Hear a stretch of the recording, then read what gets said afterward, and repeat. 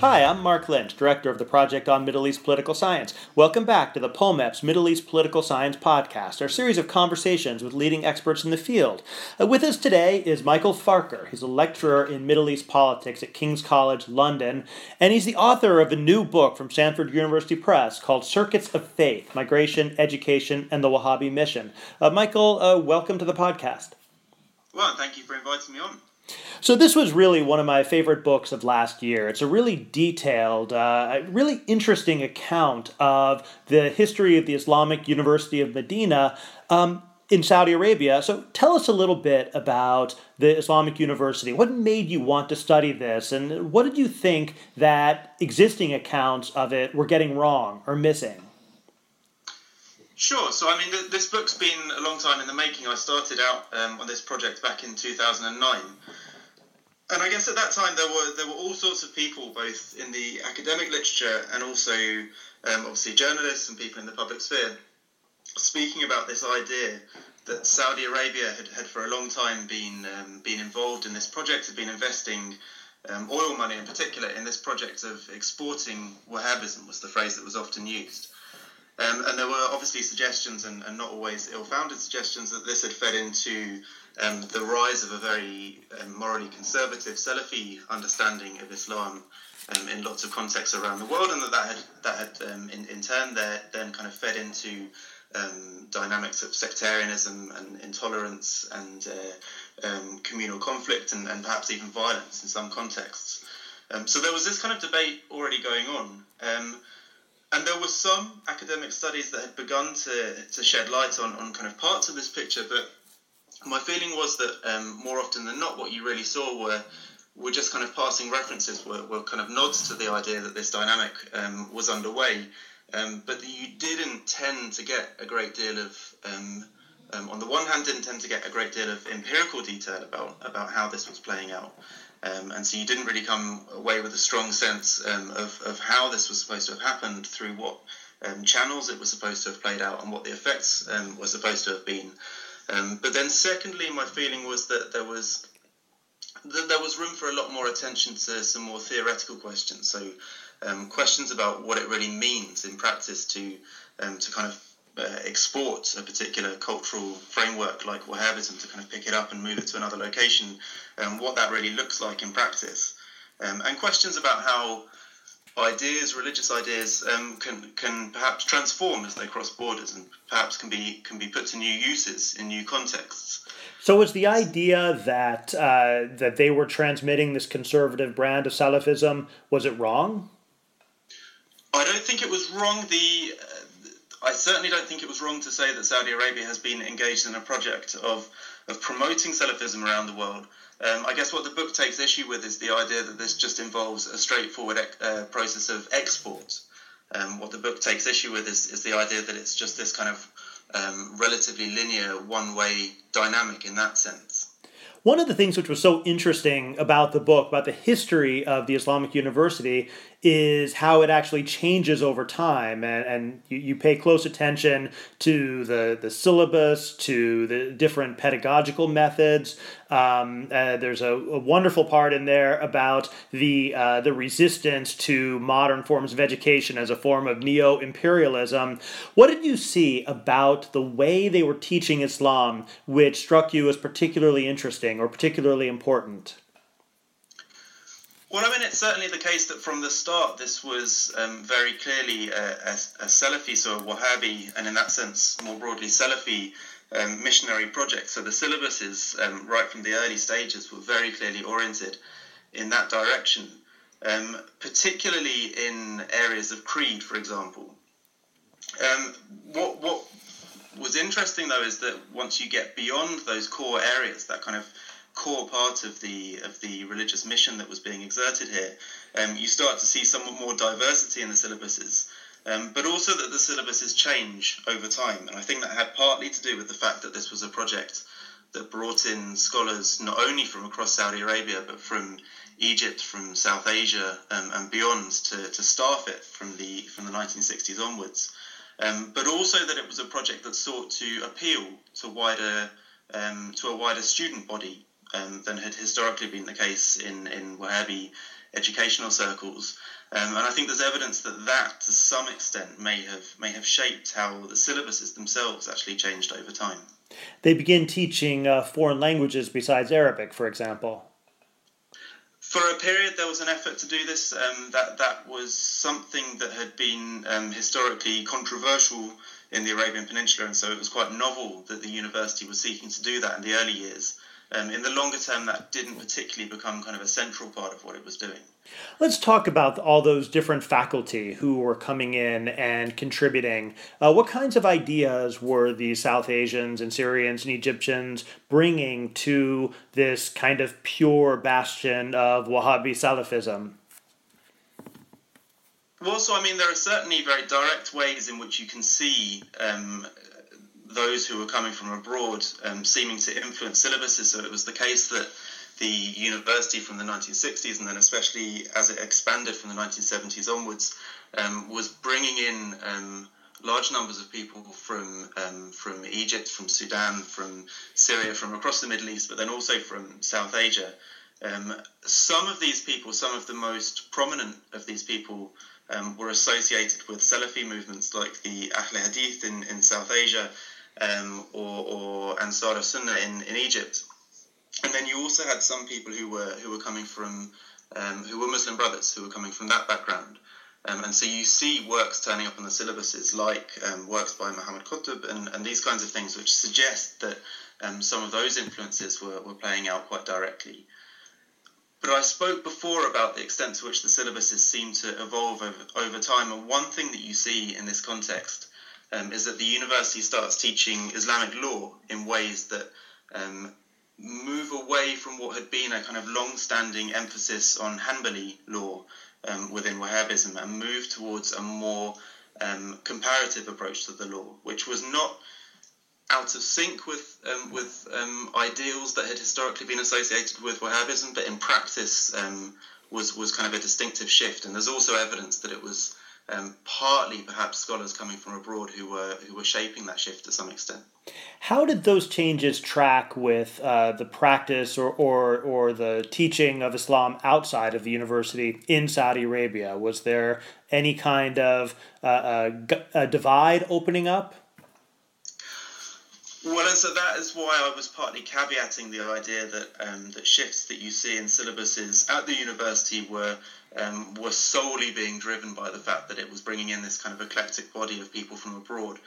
Because the shift that you see in the syllabuses here, away from Hanbali substantive law towards a more comparative approach to the law that draws in a more inclusive way on all of the major Sunni law schools, was something that was not only happening at the Islamic University. This is also something that we know happened in the course of the 20th century in Saudi Arabia more generally. So in that sense, this wasn't unique, but when one digs down into the sources, there is a certain amount of evidence that this was, in this particular context, being driven by this fact of bringing in a diversity of scholars, and also by the fact of seeking to educate students who were coming from this whole variety of different backgrounds themselves. So, I mean, I think one of the questions that this book opens up is, or kind of leaves on the table for others to engage with, is how those dynamics were playing out more broadly in Saudi Arabia, and how that perhaps related to the fact of Saudi Arabia in this period becoming more integrated with the wider Muslim world, as we see going on in microcosm in this particular context. Well, let's talk about that. Let's talk about the students and, roughly how many people pass through the Islamic University of Medina over the years, and what happened? What do they learn there? What happens when they go back to their host countries? Sure. So, I mean, in the early days, this was a very small project. So this was founded in 1961, and early on was very, very small. Over time, I mean, if you track the budgets, for example, of the university year on year, it was certainly the case that as the oil boom hit in the early 1970s, the scale of this project really kind of rocketed. And so by the early 2000s, you have tens of thousands of people who've passed through the university. And they're coming from all sorts of different backgrounds. So very early on, there does seem to be an emphasis on people coming from Arabic-speaking countries, And this is speculative, but I would assume that this was perhaps partly to do with the fact that the university was employing people from Arabic-speaking countries, and that they were perhaps using their networks to recruit students. But it doesn't take long from that early period that you start to see the reach of recruitment of students really opening up vastly, and students coming from all across the Muslim world. And over time, it becomes a fairly high prestige degree. I guess these things are relative, and depending on where people are coming from, it perhaps has different clout and different kinds of clout depending on how you're seeking to use it, what kinds of employment you're seeking to move into afterwards, for example. But obviously one of the major features of this university is that the education there is free. So all students who are coming are having essentially everything paid for. So both tuition fees and transport to Medina, and money for books and for clothing and that kind of thing. So this is obviously a major draw, is that kind of regardless of the prestige of the degree afterwards, it's essentially a free degree, in many cases for people who wouldn't necessarily have access to that otherwise. Now, you mention in the book a lot about how this was explicitly a missionary mission, so it wasn't purely about Islamic education for its own sake. What did that mean in practice? Well, it was a missionary project in the sense that what comes through quite clearly when you read some of the, even texts included in university prospectuses, and in those kinds of contexts, that right from the start this was understood as a project that was not only to be geared towards spreading kind of Islamic knowledge in a general sense, but that was to be oriented towards what was understood to be a situation where the kind of global community of believers had in many ways become kind of corrupted and had steered away from what was understood in this context to be kind of correct Islam correctly understood. And so it was a missionary project in the sense that it was very much geared towards addressing that perceived problem, and promoting the Salafi conception of Islam that in this context was understood to be correct. So when you were working on the book, did you get a good sense then of what the graduates of the Islamic University were doing when they went back home? Did they actually spread this Salafi version of Islam, or did they basically go on to do other sorts of things? Sure. So there's definitely an effort to get at this in the book. It's certainly, I think I would defy anyone to be able to do kind of a broad-based study that would really give us a very kind of clear picture of the proportions of students who went on to pursue different kinds of projects afterwards. But what one can do is to speak with as many graduates as possible and begin to get a sense from their accounts of how this can kind of feature in people's trajectories, and the kinds of things that they as individuals have gone on to do afterwards. And so I was speaking with graduates, especially in the UK, and that included both British Muslims who had gone to Medina to study in this institution, and also people from other backgrounds, from South Asian backgrounds, from West African backgrounds, who had gone through Medina and had then ended up in the UK afterwards. And what comes through in the kinds of accounts that you hear from people is the degree of diversity that's at stake here. So it's certainly not the case, no matter what the kind of the intentions of the project in the first place. It's certainly not the case that all of these students pass through Medina and then go on to engage in kind of full-time missionary activity afterwards. And it's certainly not the case that all of them even aspire to that. So the kinds of people that I was speaking with, some of them were engaged in those kinds of activities, but many would speak about just the fact that after graduating from this institution, their priorities inevitably became providing for themselves and their families. And that took them into all kinds of different employment, white-collar employment, blue-collar employment, which may or may not leave them room to be engaged in religious activities on the side.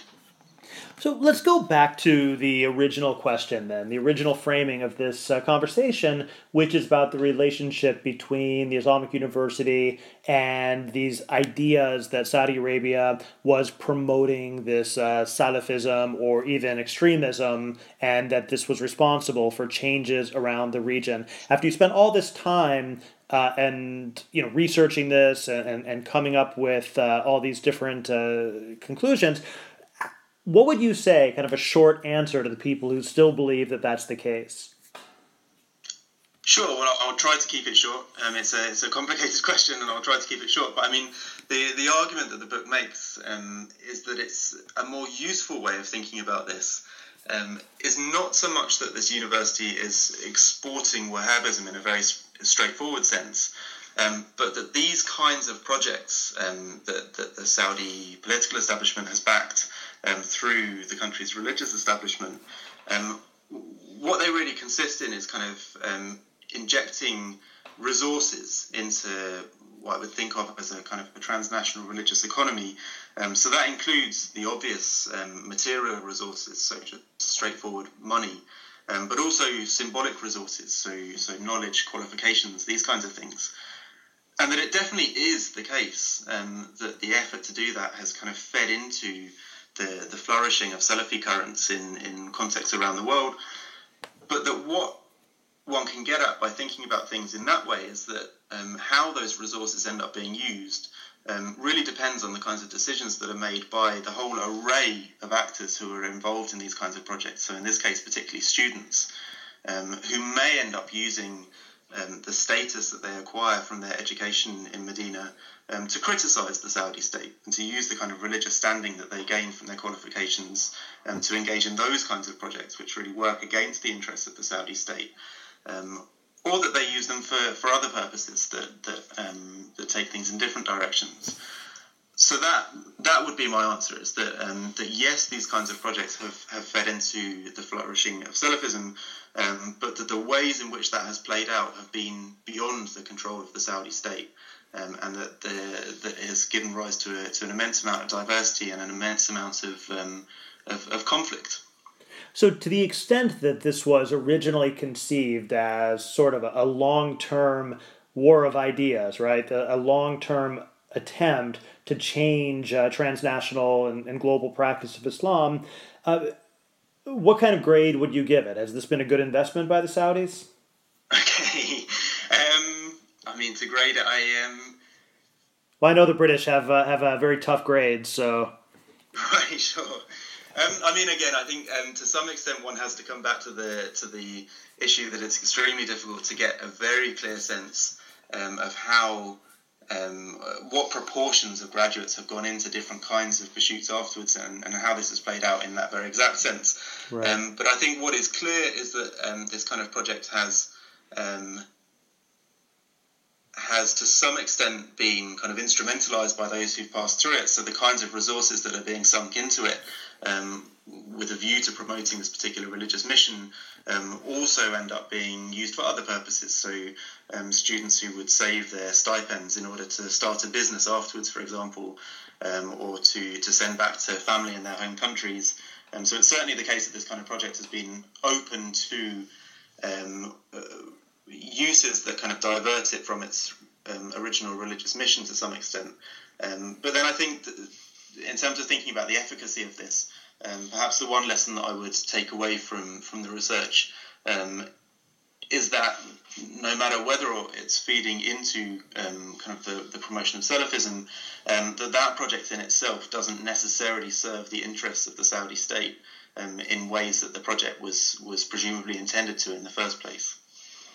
All right, well, thanks. We've been speaking with Michael Farker, the King's College in London, and author of the new book, Circuits of Faith, Migration, Education, the Wahhabi Mission. Michael, thanks for joining us. Thank you.